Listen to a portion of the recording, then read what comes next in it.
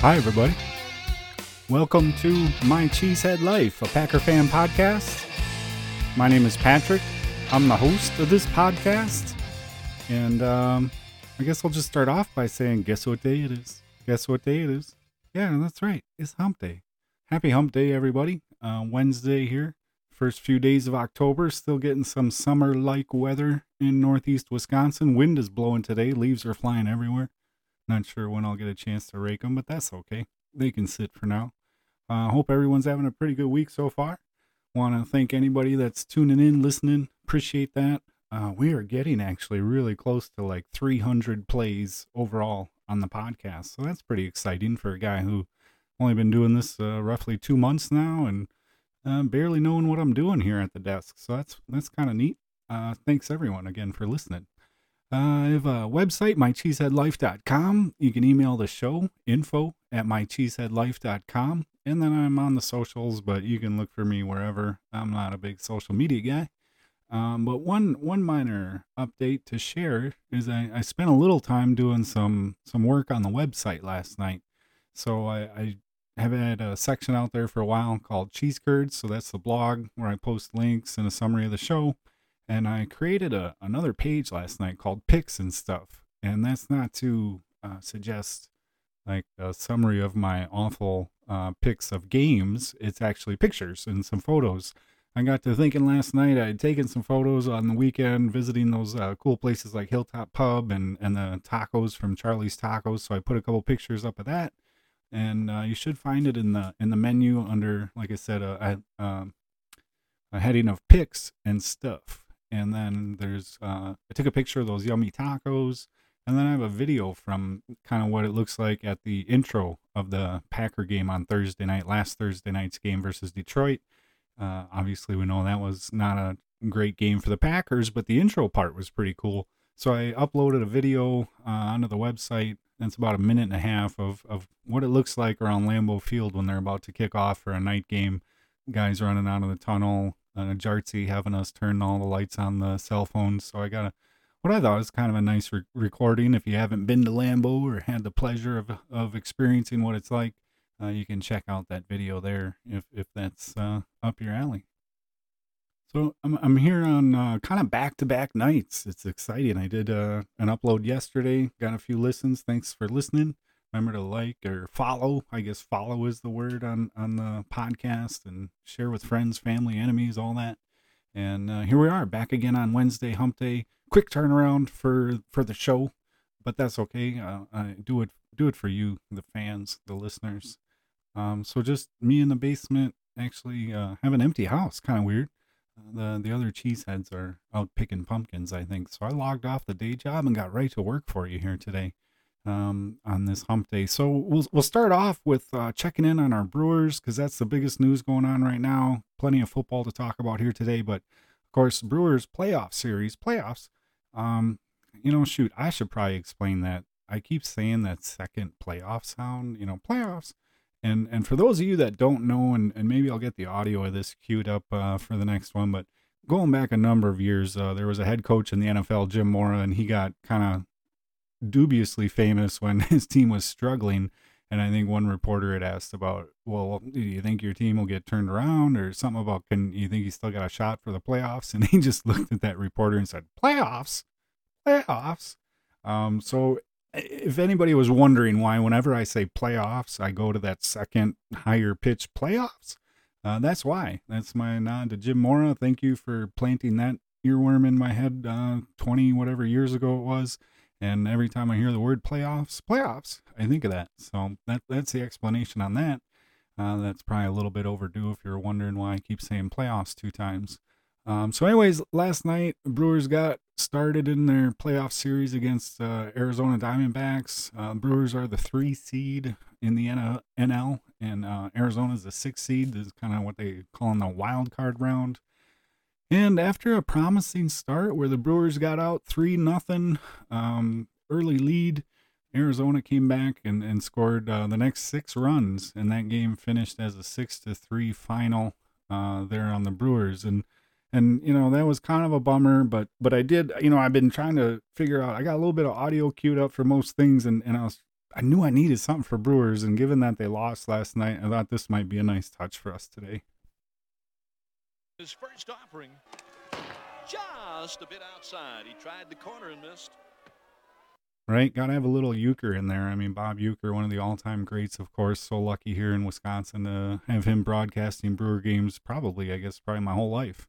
Tremendous personality there. And, of course, a little bit of audio there from that awesome movie Major League from the late 80s. And so, yeah, that was kind of, not a great game for the Brewers.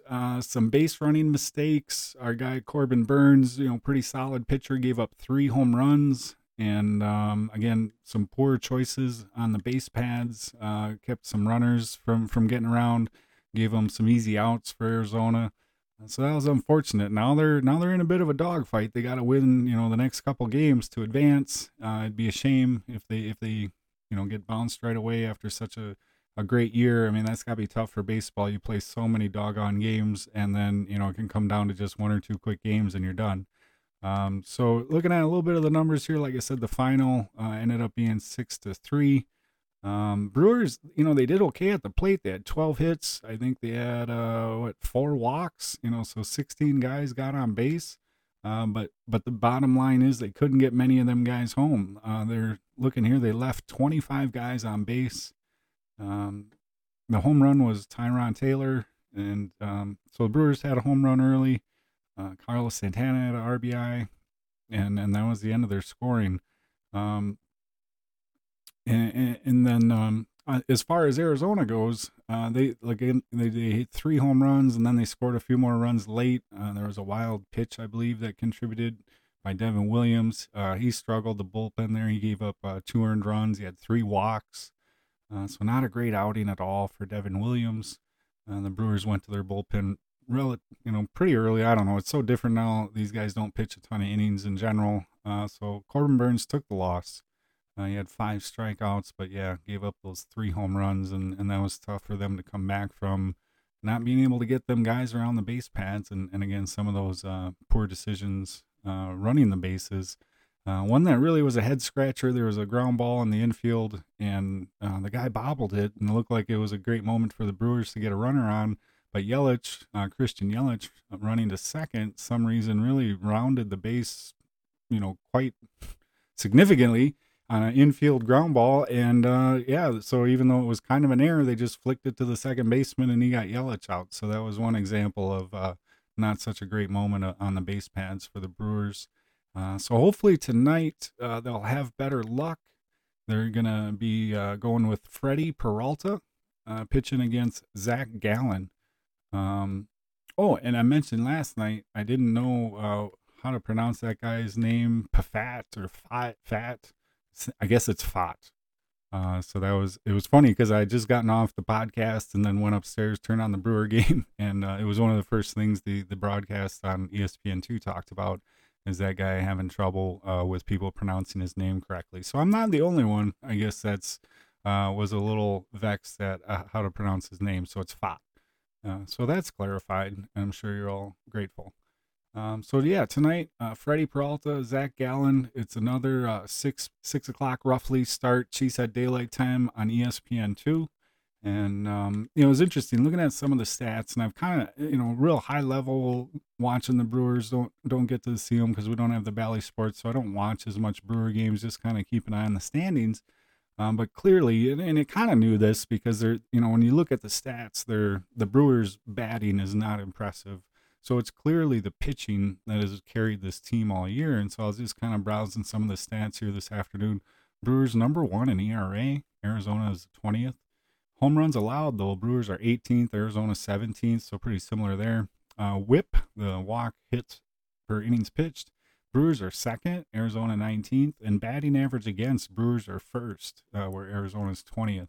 So really heavily favored for the Brewers on the pitching side, but coincidentally not so great on the batting side. They have like the 23rd ranked batting average, it says here, 17th in runs, 24th in home runs, 17th in on-base percentage, and 25th in slugging. So, we're going to need that pitching to step up here tonight and hopefully tomorrow and win these couple games and see the Brewers advance, keep that playoff baseball going here. Playoffs, in October would be awesome, especially with the Packers having kind of a weird schedule. Monday night game, Thursday night game, then a Monday night game, and then a pretty good break with a bye week. So it'd be nice to have a little bit of Brewer action to keep us occupied during a couple of weird weeks of Packers schedule.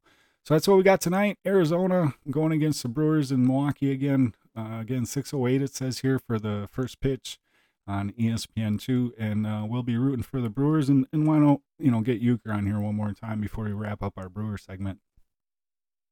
His first offering, just a bit outside. He tried the corner and missed.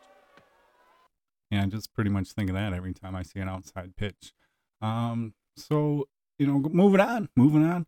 We'll just jump right in. We're gonna save our NFL and our Hump Day helmets. Look around the league for last here. Yesterday we talked about some of the big NCAA rankings, so we don't have to do that. And let's talk Badger football here right away.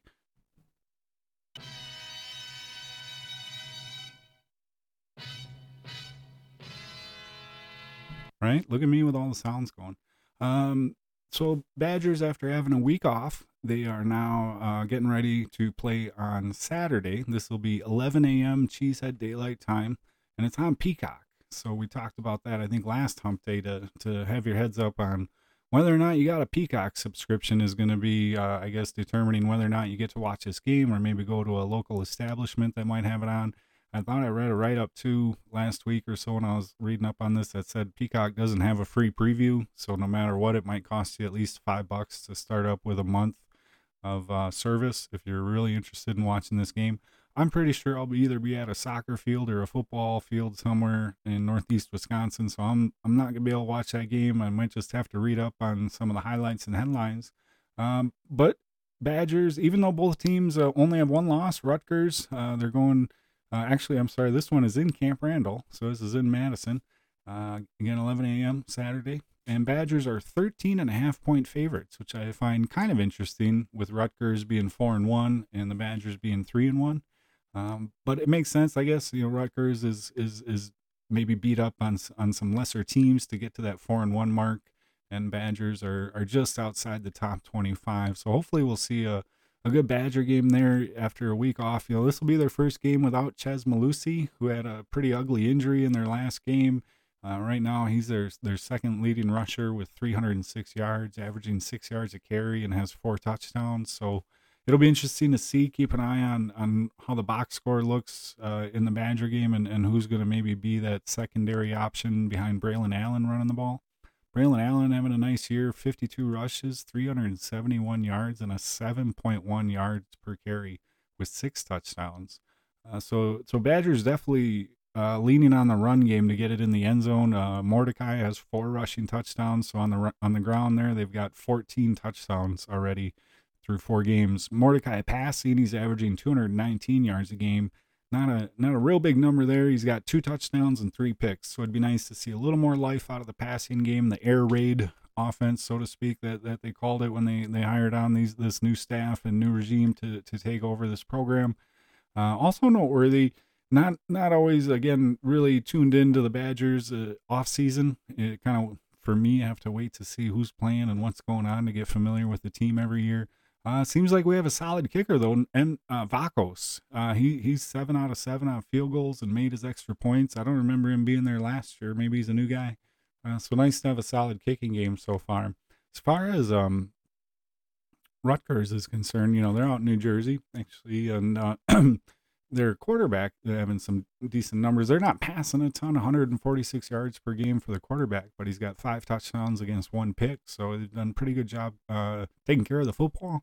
And then their main runner, it looks like Mananjai, 88 rushes, 471 yards, 5 yards a carry, 5.4 that is, and 6 touchdowns. So it'll be an interesting matchup. On paper, these teams look pretty even if you look at all the stats and the numbers. But again, Badgers are a 13.5-point favorite going against Rutgers. So we'll have to certainly be watching the box score. I'm not getting Peacock or anything for that, so I'll be watching the box score while I'm probably at a soccer game or something and see how the Badgers do. I don't know enough about Rutgers to make a guess on if the Badgers would cover or not. I would like to think after they got a little bye week here and they can kind of regroup on the strategy and the schemes and all that good stuff. Hopefully the Badgers will come out clicking on all cylinders and be able to put this one away relatively early. Um, so that's kind of a look right now at what's going on for our Wisconsin Badgers coming up Saturday again, 11 a.m. At Camp Randall. That should be pretty interesting to see, and then they're back on track with after the bye week, and then it'll just be Badgers every week. That'll be nice. And then looking around the Big Ten, nothing too remarkable going on. Michigan, 5-0 Michigan, number 2 in the country. They're going into Minnesota to play our friends from the West there, the Minnesota Gophers. Michigan, a 19.5-point favorite there. And Maryland, undefeated Maryland, 5-0, but they're not ranked. They're going to go into Ohio State and face the Ohio State Buckeyes. That's on Saturday. That Minnesota game's an evening game, 6:30 p.m. If you happen to want to watch that on TV against Michigan, and that Ohio State game's at 11 a.m. Otherwise, Nebraska against Illinois, a bunch of unranked teams playing each other. Howard against Northwestern, and then Purdue against Iowa. That seems to indicate what's going on in the Big Ten. And then just for fun, kind of want to keep one eye on Coach Prime. Colorado Buffaloes are going into Arizona State. They're 4.5-point favorites. They're over under 59 points, so expecting a high scoring affair there. And that's Saturday. Looks like it'd be 5:30 p.m. Cheesehead Daylight Time. And then one other deal we got to check in on is our friend Graham Mertz and how he's doing there in Florida and what they've got on schedule here. So it looks like Florida, after a loss, is a big favorite here, 18.5-point favorite with Vanderbilt coming to town. So that's my look, anyways, around the NCAA. What's happening on football this weekend? Looking forward to those Badgers getting back into the flow, and hopefully we'll see a Badger victory on Saturday. So with the Brewers and Badgers, we're kind of caught up on those guys a little bit here. Now we got to shift into our main focus, our Packers and Green Bay Packers, and they're going to play the Las Vegas Raiders on Monday Night Football coming up here Monday. Well, Captain Obvious. Monday Night Football's on Monday, if you didn't know. So yeah, of course, I've been being real goofy in the lab here, queuing up more sounds for you. And anytime I hear Vegas, it reminds me of one of my all-time favorite movies, Swingers, a movie from 1996. A very young Jon Favreau, very young Vince Vaughn, and whenever anybody starts talking about Vegas, this is what immediately pops into my mind is this scene. Here you go. Give Daddy the Rain Man suite. Do you dig that? We're going to Vegas, Mike. Vegas! You think we get there by midnight? Money, we're going to be up 500 by midnight. Yeah! Vegas! Vegas, baby! Vegas! And I love that one because, if you were to watch that movie in the next cut, they just, these guys are all fired up. I think they're living in Los Angeles, and I don't know if it's a 4 or 5 hour drive, whatever it is, from Los Angeles to Vegas. And then the very next cut, they go from all fired up Vegas, baby, Vegas. And, the long drive's starting to set in. And then the next shot is those guys looking really tired behind the wheel and not moving at all, just worn out for the long road trip. But anyways, Vegas, baby, Vegas. Green Bay Packers, 2-2, going to face the 1-3 Las Vegas Raiders. That'll be a 7:15 start on Monday night on ABC. And that one is in Vegas right now on this Yahoo Sports website. Green Bay is a 1-point favorite, and the over/under 44.5. So, it's interesting going through the stats here a little bit, and I've got some write-ups to talk about. But seems like on paper, a couple of pretty evenly matched teams in certain areas. But one thing I found kind of interesting, and I like to do a little bit. I don't know if you'd call it opposition research or whatever, but I occasionally stumble across articles that are, from the writers of the other teams, when it comes to what they think or they're saying about the Packers. So I'll have a link for this one in the Cheese Curds blog. And it says, and this one's from the Fan Nation SI site, Raiders Today, Carter Landis. And he has three Packers, that is, the Raiders must watch out for. And he goes on to say the Las Vegas Raiders must be mindful of these 3 Green Bay Packers in their game plan for Monday night. So that piqued my interest. I'm like, well, what does a Las Vegas Raiders guy think is to keep an eye on for the Packers? So his first Packer player that he calls out in terms of needing to be prepared for is actually linebacker Quay Walker. He goes on to say the number 22 overall selection in the 2022 draft, a pick that originally belonged to the Raiders. So I believe that would have been a result of the Devontae Adams trade.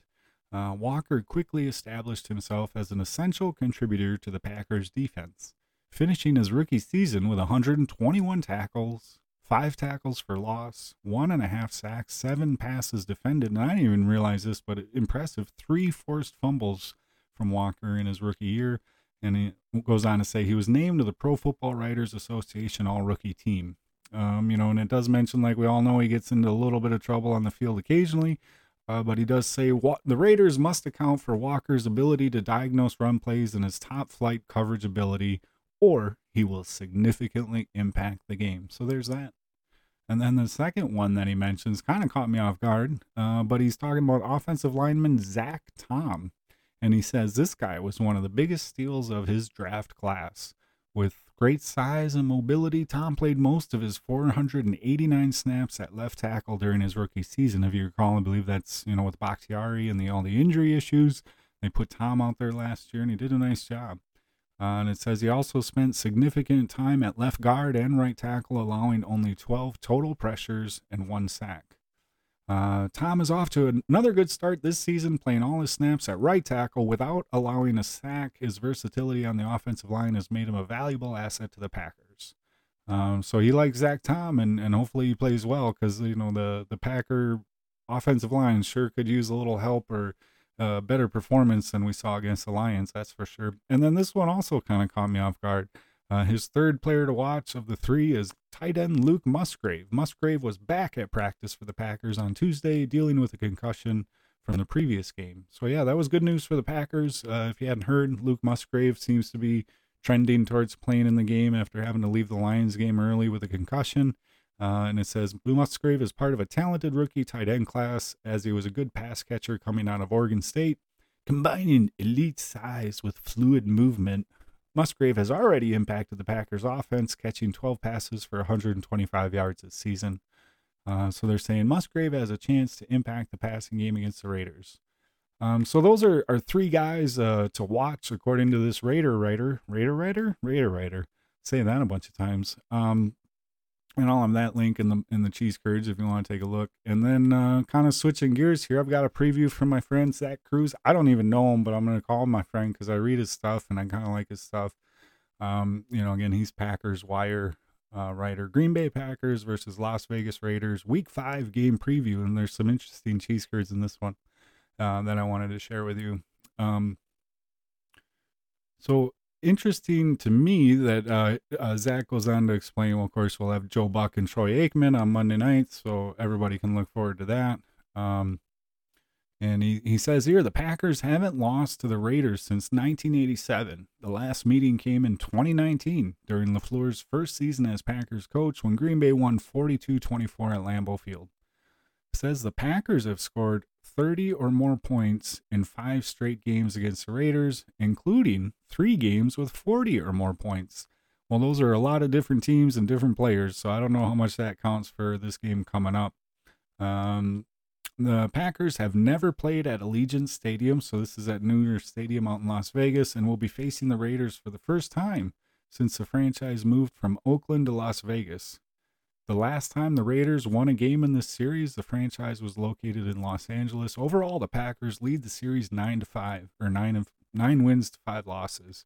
And what's kind of neat here, and I've never really seen some of this before, and I'm guessing this is more common for the media type people. He's got what he calls the Packers team capsule. So it shows a good snapshot of their basic stats, and then just some highlights of the players. I'm sure some of these are the nuggets of info the broadcasters will talk about or use during the game. So yeah, that's kind of what I found interesting about this write-up from Zach, is that he's got those team capsules in there that show, like I said, a little summary of each team. And then he goes on to explain, kind of some of the ups and downs that have gone for the Packers, win, loss. And then the Raiders now have lost 3 in a row after winning their opening game. And then towards the end of this one, Zach talks about an injury to monitor. So this potentially is hopefully good news for the Packers. That Elton Jenkins, left guard, he's missed 2 straight games with an MCL injury. He returned to practice with a brace on his knee, but his status is unknown for Monday night. But I'd say, the fact that he's back practicing is a real good indicator, because Royce Newman, he says, has struggled mightily while starting in place of Jenkins at left guard over the last 2 games. So getting Jenkins back would provide a big boost to a Packers offensive line without Bakhtiari. Right guard also, John Runyon is also dealing with an ankle injury, and tight end Luke Musgrave must get through concussion protocol. So that's, those are some of the injuries to keep an eye on. We have the other write-up expecting Luke Musgrave to play. And now, we're hoping Elton Jenkins, that's trending in the right direction, because he would be a real big help for that offensive line, I think.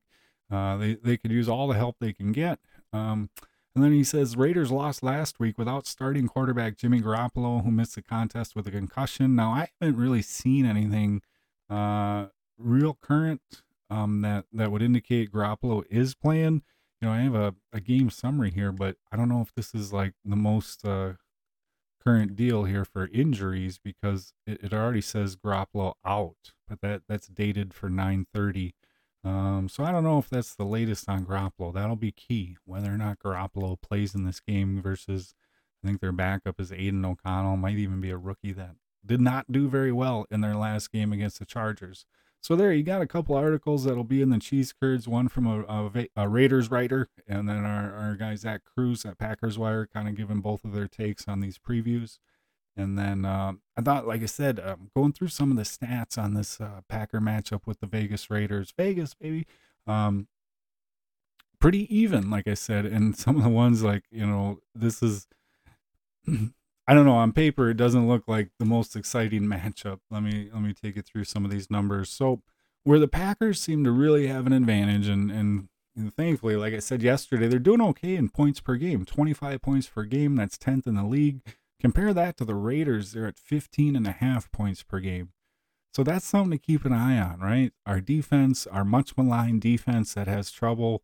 This would look on paper to be a matchup where maybe they can dominate a little. I don't dominate's kind of a stretch for our defense, but we always talk about the over-under on points for a defense and offense being 20, and Raiders averaging 15.5 points per game. It would be not a great look if the Packer defense lets the Raiders light up the scoreboard here. So points against, on the flip side, the Packers at 20th with 24 points a game allowed, and then the Raiders sitting at 24th with 25.3. So defensively, they're both giving up very similar amount of points per game, and it'll be interesting to see, what side breaks or what side kind of pushes through those statistical matchups. Total yards are darn near even, 28th for the Packers, 27th for the Raiders. Packers at 299 per game, Raiders at 302. Passing yards pretty similar. Packers at 18th with 225 per game, Raiders at 15th, 236. And then this is where it gets a little kind of ugly. The rushing yards per game for both these teams is bad. We've got 2 of the bottom 3 teams in terms of rushing. So if the Packers get gashed on the ground here this week, oh boy, that'll be that might be time to really take a hard look at who your D coordinator is, because you can't fire all the players, right? You got to get something to maybe change in the bye week coming up. So Packers 30th in rushing yards per game at 74.5, and like I said yesterday, I can't believe they're not last. Here's well, I guess that was the rushing yards allowed where I talked about that, but the Raiders are actually the worst ranked team in terms of rushing yards per game at 65.3. Now they have Josh Jacobs. He's a good running back. I think he might have led the NFL in rushing last year, but he hasn't really been able to get going. I think it might have been related a little bit to some contract dispute this offseason. Maybe he's still kind of getting his legs under him after missing probably a good part of training camp. I don't know for sure what the time frame was on Jacobs, but either way, Vegas is not getting it done on the ground, and neither are the Packers. So that'll be interesting to see which team can run the ball better. And then time of possession, both of these teams kind of stink. Packers at 29th with just under 27 minutes a game of possession, and Raiders at 27th with just over 27 minutes a game. Now, more on the defensive side, we already touched on the points per game. Total yards, again, pretty similar. Packers 21st, giving up 352 per game, and Raiders 18th at 337. Passing yards per game, again, similar on defense. Packers at 11th with 197. Raiders at 13th with 202. And then the rushing yards against, both these teams struggling. Packers doing worse than the Raiders. Packers at 30th with 155. That was the stat where I couldn't believe two teams are worse.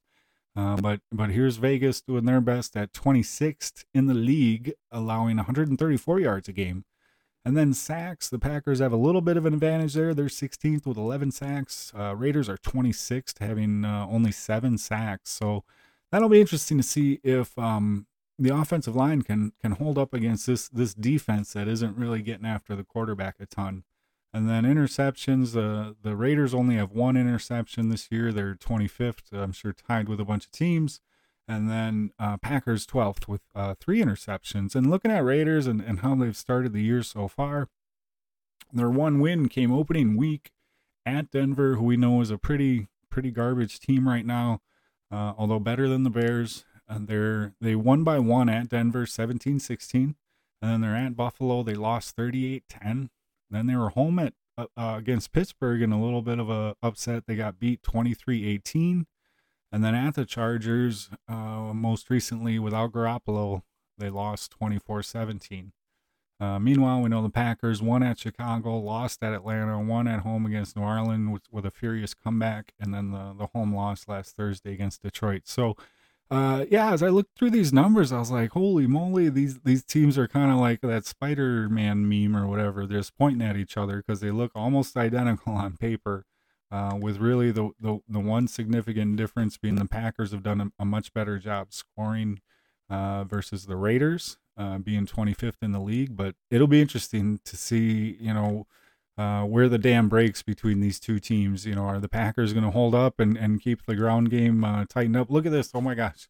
A.J. Dillon, 44 rushes, 2.7 yards a carry. We've talked about that plenty and my lack of enthusiasm for A.J. Dillon being our main ball carrier. But Josh Jacobs, who I was just talking about being last year's NFL rushing champ, he's got 62 carries and a 2.7 yards average. So there you go. A couple of really ugly lines of stats for both running backs. We'll see if Aaron Jones becomes a little more of the workhorse. Oh my gosh, Garoppolo already has 6 interceptions thrown. So interesting if he'll play. I'm not sure if, we don't have that update yet for sure on Garoppolo's status, especially when we're, 4 days out from a game. My guess or hunch would be that Garoppolo would play, but wow, 5 touchdowns versus 6 picks for Garoppolo. Jordan Love, 8 touchdowns, 3 interceptions. And then if we look at our receiving leaders between the teams, you got Dobbs. He's got 20 catches, 11-yard average, 3 touchdowns, 224 total yards.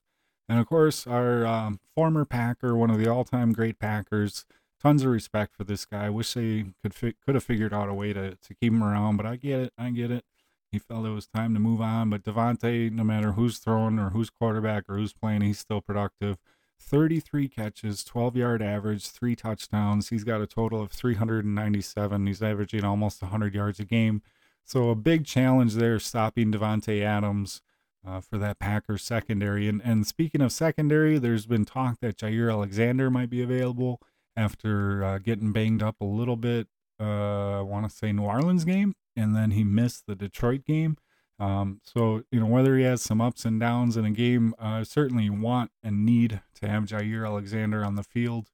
And hopefully he might be someone who can help keep Devontae Adams from killing the Packers, because I'm sure Devontae will be plenty motivated against his former team. But yeah, again, these stats are going to really, it's interesting, like I said, to see these teams be so similar on paper through 4 games and to see, which one of these teams can kind of, push through and win this game. So with that guy having like three things to watch or whatever, and all these preview things, I got a few of my own preview items or what to watch for. And my number one item is going to be Aaron Jones. And I think this could probably be a theme for the whole year if he stays healthy, is how much will they give the ball to Aaron Jones? So you've got, we talked yesterday, just tremendous numbers in favor of giving Aaron Jones more touches. And I believe if it was 14 handoffs last year, the Packers were like 4-1 or 5-1, whatever I talked about yesterday. And then if you took it back to like 2019 and you changed it from handoffs to touches, it was like if he gets 15 or 16 touches, the Packers are like 31-4 or some crazy, lopsided figure like that. So that to me, I think, besides the over under on points being 20 and those Raiders only averaging 15 points a game and seeing what our defense will do. The other thing to keep an eye on, and Aaron Jones, according to him, is saying he's pretty much full go now. Feels like hopefully he'll be 100%. What is the number of touches Aaron Jones will get is something to keep an eye on. If it's 14, 15, 16, it seems like much more likely the Packers will come out with a win. But if it's less than that and we're featuring more A.J. Dillon, that may be a recipe for a long flight home from Vegas, baby. Other noteworthy item, and I don't know if much will come out of this, but there was some headlines that the Packers brought in a running back for a workout. So maybe they're not super impressed with what they've got, behind. I mean, Dillon's here to stay, at least for this year. It'd be difficult for me to imagine a scenario where they move away from A.J. Dillon. But they brought in a guy, I believe his name James Robinson. He had 1,000 yards a year or two ago. He's a guy that's kind of floated around the league, but that was a headline that they brought in a running back, a veteran like that for a workout. I have yet to see if anything materialized from that. My guess would be no. But maybe it's something where they, maneuver Emmanuel Wilson to the practice squad in favor of a more veteran. I don't know. We'll see what happens with that. But just a little bit of news out of Green Bay that they had a running back in. So my other item that I want to keep an eye out on, and we talked about this yesterday with the article from Bill Huber, and I've mentioned this on my own What the Friday frustrations coming out of that Detroit game, is what are they going to do to get Jordan Love settled in? What's going to be the scheme or game plan to get him some easy throws, some easy completions, or handoffs, maybe run it a little more? Especially the first half, even first quarter. The Packers really, they haven't shown much in the first half of most of these games so far. So to me, that's the other thing to watch. One, are they going to give it to Jones more or less than 15 times?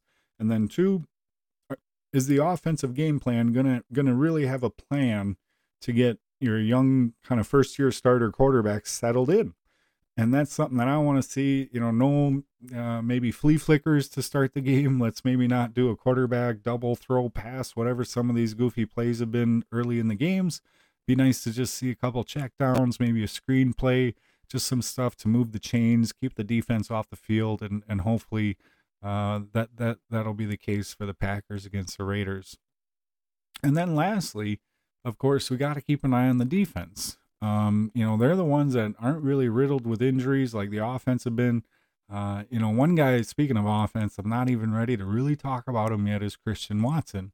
I haven't heard anything that he's going to be out or not, or if he's still, building up his strength to get, off the pitch count, so to speak, that they use. But to me, a guy right now, he's all potential and no production. Love the guy. I love the stats that he can produce, or his measurables, size, speed, all that stuff is awesome. But that's the thing I keep saying with young guys, it's all potential until they can prove that they can play week in and week out. Such a long season, 18 weeks, 17 games, 3 preseason games, training camp. It is a grind for these fellas to play NFL football. So that's where a guy like Davante Adams is so impressive. It's just year after year, game after game, he's out there being productive. And until you can kind of get to where you're approaching that level of consistency, that's the biggest question mark for me with these younger guys. And this Packer offense is loaded with them. Musgrave missed time with a concussion. And, not much you can do about these things, but it's just, that's the way the NFL works. If you're available and you can play, I think that was McCarthy's big thing, availability and accountability. But if you're always dinged up and you can't play, whether it's your fault or not, we all know it's not really your fault, but it's still something to think about. You can't really rely or count on some of these younger guys until they can show that they'll be there week in and week out. And right now, that's my take on Christian Watson. I mean, he's all potential, no production. And I hope that changes. I think he's one of the most exciting players I've ever seen in a Packer uniform when he is out there, especially some of those awesome games he had last year, notably against the Dallas Cowboys, and some of the speed he's put on display is just phenomenal. So I'm a big Christian Watson fan in the hypothetical world of what he can do on a football field. But until he's out there play after play, week after week, and and getting it done for the offense, he's a guy I'm not even considering part of the offense at this point, I guess, is my bottom line. So interesting to look a little bit here also at some of the Packer pass catcher numbers. Speaking of guys being consistent and productive, three of the top 4 pass catchers are rookies. So what a challenge for Jordan Love in his first year. Again, just talked about Watson not being available. I mentioned yesterday DeGuara being a guy that I'm not sure what his major role is. But in terms of, I mentioned already, Dobbs is the number 1 receiver with 20 catches, 224 yards. I think at this point it's clear Dobbs is your number 1 guy because he's been the most available between him and Watson. And he's a nice player. I like Dobbs. He makes some really acrobatic catches, really does give you kind of that reminiscent of Devontae Adams, the way he, is able to kind of contort his body and make those difficult catches and create separation without maybe having the top end speed of a guy like Watson. But then Jaden Reed is your second leading pass catcher, rookie from Michigan State. Really like Jaden Reed. I think he's off to a great start. He had a couple drops, I think against Detroit, but then he came back with some nice catches. So, I mean, to me, he's a guy that's already demonstrating some playmaking, under the lights type of ability. So he's got 12 catches for 203 yards and a nice healthy 16, almost 17 yards a catch, 16.9 and a couple touchdowns. So Jaden Reed, hopefully he'll continue to grow and develop in that role. He might, I guess he's like your number 2 now, until we know Watson can play all the time. And then your third leading receiver is Luke Musgrave with 12 catches. So it goes second year guy, which we knew. I mean, we knew as a young group, but then it's rookie. And then DeGuara and Dontavian Wicks are tied for 4th in terms of catches with 6 each. Although Wicks has a bunch more yards. He's got 85 where DeGuara has 39. So Wicks, is being a contributor as a rookie. I mean, it's encouraging. It's encouraging for the future that they have what seems to be some really young, talented pass catchers, but it could mean, a lot of growing pains here early in the season, or even, maybe this entire season as these guys continue to work to get on the same page. So anyways, I got a little bit sidetracked. I wanted to talk about any new wrinkles on defense. And again, that's my third thing to watch about this game is, here's a team that is ready to be, I think, beat up in terms of the Raiders. We talk about Jacobs having similar yards per carry to A.J. Dillon. They're not producing many points. Garoppolo is iffy. Aiden O'Connell is a young quarterback. Garoppolo's throwing a lot of picks. I mean, really, if you got one guy, it looks like Devontae Adams, that's still a standout for them. But other than that, it'll be interesting to see how this Packer defense responds to a couple tough weeks. And again, it's all part and parcel to the offense and what they call complementary football. Offense is not doing a great job controlling the football and moving the chains. So I understand that's a big part of it, but at the same time, we've all seen enough breakdowns of this defense to where, guys are running wide open, or we talked yesterday about all the missed tackles. So hopefully this is what they used to call like a get right game, where you're going against a team that's not hopefully going to be real explosive or doesn't have a history of being real explosive. And the Packers hopefully should be able to play downhill and be aggressive here. And then another noteworthy item coming out of this game or leading into this Monday night matchup against the Las Vegas Raiders is, I don't know, I'm sure at some point in the broadcast this will be mentioned. How many times have you seen brothers that are the kickers for each team? So you have Anders Carlson, kicking for the Packers, a rookie kicker from Auburn, and he's done a nice job so far. And then his brother is Daniel Carlson that kicks for the Raiders. And interestingly, this is kind of that connection we talked about way back in preseason where Packers special teams coordinator, and I think he's the assistant head coach and whatever else he might do. Rich Bisaccia had coached Daniel Carlson in Las Vegas, and apparently got to know our kicker Anders Carlson when he was a teenager, because this goes back 2018 was when Daniel Carlson came into the league. So yeah, that's a good 5 years already. So he's known Anders forever, and interesting to see you have brothers on one on each team that are the kickers, Daniel and Anders Carlson. I'll do my best to not jinx our guy, but I will say this: Daniel Carlson has not missed a kick all year. Once again, karma and jinx people, or those spirits. Daniel Carlson has not missed a kick all year. And if you recall, he was drafted originally by Minnesota, the Vikings, in the 5th round. So that's kind of high for a kicker. And then they only gave him 2 games before they cut him. And he went 1 out of 4 in those 2 games. And the Raiders scooped him up. In terms of field goals, he went 1 out of 4. He was at least 6 for 6 on extra points. But kind of an interesting, sidebar there that our friends to the west, the Minnesota Vikings, discarded Daniel Carlson pretty quickly after spending a 5th round pick on him in 2018. And then the Raiders picked him up, and he goes on to play in 10 games for the Raiders that year. He makes 16 out of 17 field goals, 94%, a long of 50, and he makes all of his extra points.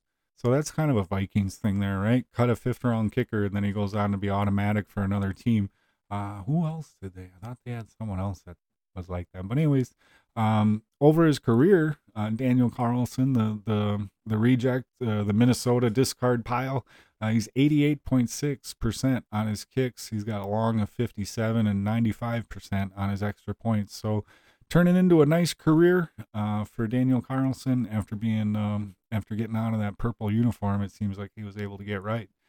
So a little sidebar there. Interesting to see a couple brothers that'll be on the football field together on Monday Night Football. Now, if I were to had to pick a winner in this Packer game on Monday, difficult to say here on Hump Day, if I'm being honest. A little bit of the unknowns: Elton Jenkins, Christian Watson, Jimmy Garoppolo for the Raiders. Who's going to play quarterback? And then Aaron Jones. How much will they use him, if at all? Luke Musgrave. So a lot of variables. And I said earlier, Packers are a 1-point favorite right now, which to me is a little bit of a surprise. So I guess, we'll be kind of a homer this week. We'll pick the Packers. We'll think that they'll get right with their 10 days off and being able to look at some things and considering who they're going against and how much the Raiders are already struggling this year. I'm going to say I like the Packers this week. And I wasn't that way on Thursday with the Lions, so hopefully I'll be right this week. They're interesting to see some of the analytics on here. The implied final score is a close one from whatever the website crunches here, and I'm on Yahoo Sports Preview. And the odds, it says, are from BetMGM, but it says the implied final score is Las Vegas 21.75, Packers 22.75. So not real sure how they arrive with decimal points in a football game, but they're basically saying the Raiders will score more than their 15 per game, but not enough to beat the Packers. So we'll keep an eye on 15 seems to be a key number. Do the Raiders score more than 15 points, and does Aaron Jones get the ball 15 or more times? And we'll see how that shakes out. But I'm hoping, and I'm thinking Packers. So as we start to wind her down here on Hump Day, kind of my nod to the old Hump Day helmets from The Office, where we talk about the matchups for the weekend. So now I think we're starting to get into some of the bye weeks for teams. So it looks like here coming up in week 5, we've got a few teams that are on bye. If anybody does fantasy, which I don't, I just do the DraftKings. So, but that was always a trip up for me, is forgetting guys or teams that when those bye weeks would start earlier in the season than they used to. So your bye week is Cleveland, Chargers, Seattle, and Tampa Bay. All those teams will be taking a break this week. And then kicking it off tomorrow. Very, very interesting matchup. I mean, there's got to be a lot of anticipation for this one. Yay! Chicago will travel to Washington to face the Commanders. That'll be on Amazon So I think I said yesterday, everybody will be able to watch that on national TV. I don't know if that counts as national TV when it's a streaming service that you have to pay for. I don't know. It's something I never really thought of until I said it out loud and then logged off the podcast. I'm like, does that really count as national? I don't know.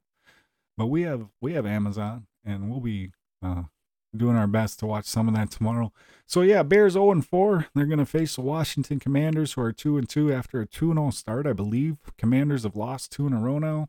And Washington, a 5.5 point favorite. Over under on that, 44.5. So interesting to see what may happen or what may take place. Again, the Bears had, probably their best offensive day against Denver, but they couldn't do anything to stop Denver in the second half. So their defense certainly is problematic.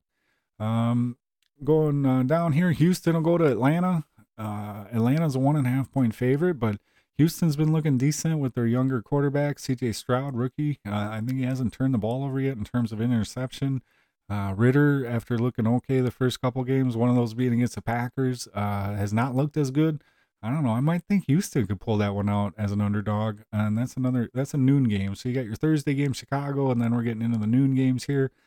Tennessee against the Colts, a couple of 2-2 teams in the AFC South. Tennessee's a 1.5 point favorite. Another young quarterback there, Anthony Richardson for Indianapolis. So Tennessee's been hard to read. They look ugly one week, and then they beat up on Cincinnati the next week.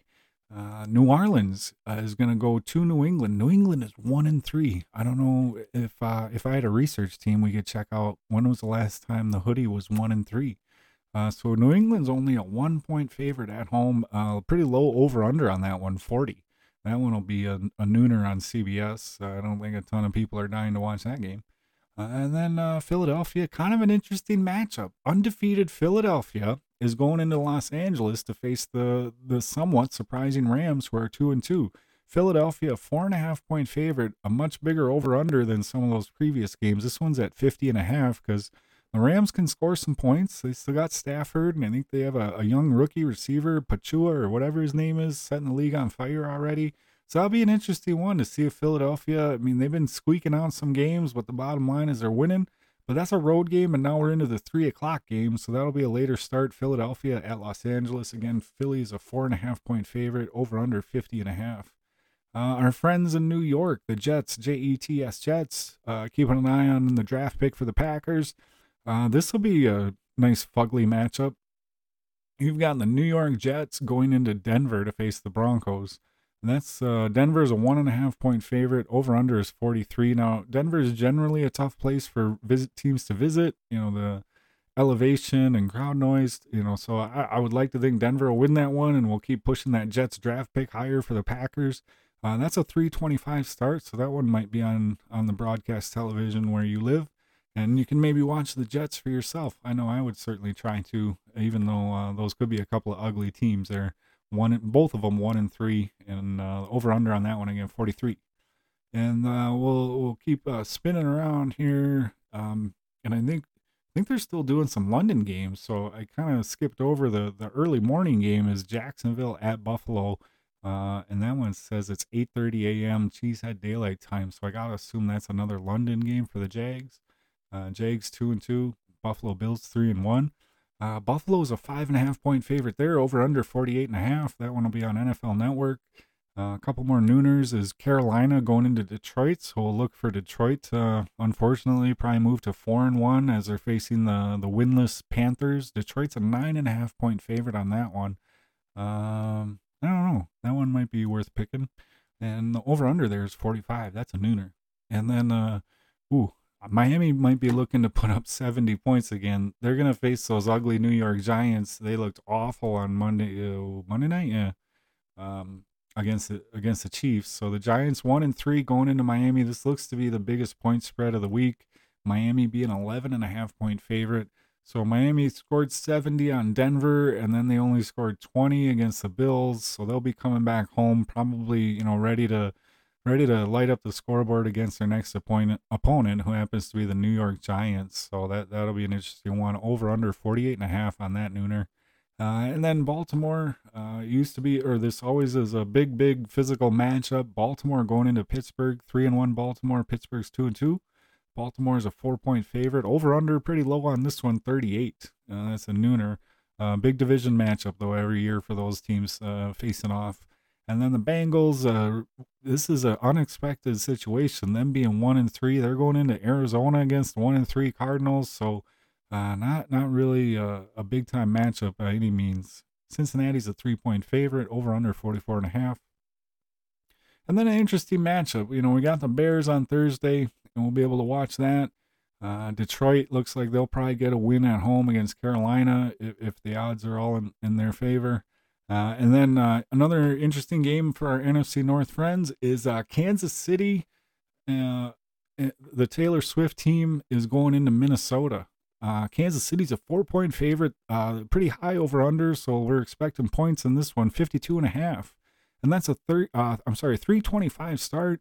So that's one we'll probably be able to watch on television as well. It'll be interesting to see which one gets to our networks or our local region, because those are both that Denver game and the KC game. They're both CBS 325 starts. If I had to guess, we'll be seeing the Minnesota game in our region. So 3-1 Chiefs, hopefully going into Minnesota to make them 1-4. That'll be interesting though, because Minnesota, they still got plenty of talent on offense, can put up points. They've just really been having trouble taking care of the football, and that's been their biggest problem. And Kansas City, they didn't look lights out against the Jets, but that's a tough road trip. They'll be making another trip on the road here, back-to-back road games. The Chiefs are, like I said, 4-point favorites, so not a huge point spread in favor of the Chiefs, and that'll be a fun one to watch. And then there's actually a pretty big matchup this week. The first few weeks, it's always a little iffy, who's good, who's not, and who's in the middle, who's in the bottom. And now these teams are starting to separate from each other. So big matchup of a couple teams that none of us really care for, but good teams. I mean, I like watching good games. And you got Dallas going into San Francisco, 3-1 Dallas. They had their one kind of head scratching loss against Arizona, but have otherwise looked pretty dominant. And then of course the 49ers are 4-0 with Brock Purdy. So that'll be a very, very interesting matchup. That's your Sunday night game on NBC. San Francisco, 3.5-point favorite right now. Over under on that one is 45. So that'll be, like I said, always exciting to start to see some of the bigger games as these teams rack up their wins, and definitely looks like a playoffs to see Dallas going into San Francisco. That'll be a fun one to watch. And then of course, we already talked, the last game of the week will be our Green Bay Packers going to see the Las Vegas Raiders. So hope you enjoyed that rundown of the Hump Day Helmet segment of what's going on around the league here for Week 5. That's pretty much going to do it for me. Again, my name is Patrick here on this Hump Day. Thanks so much for listening.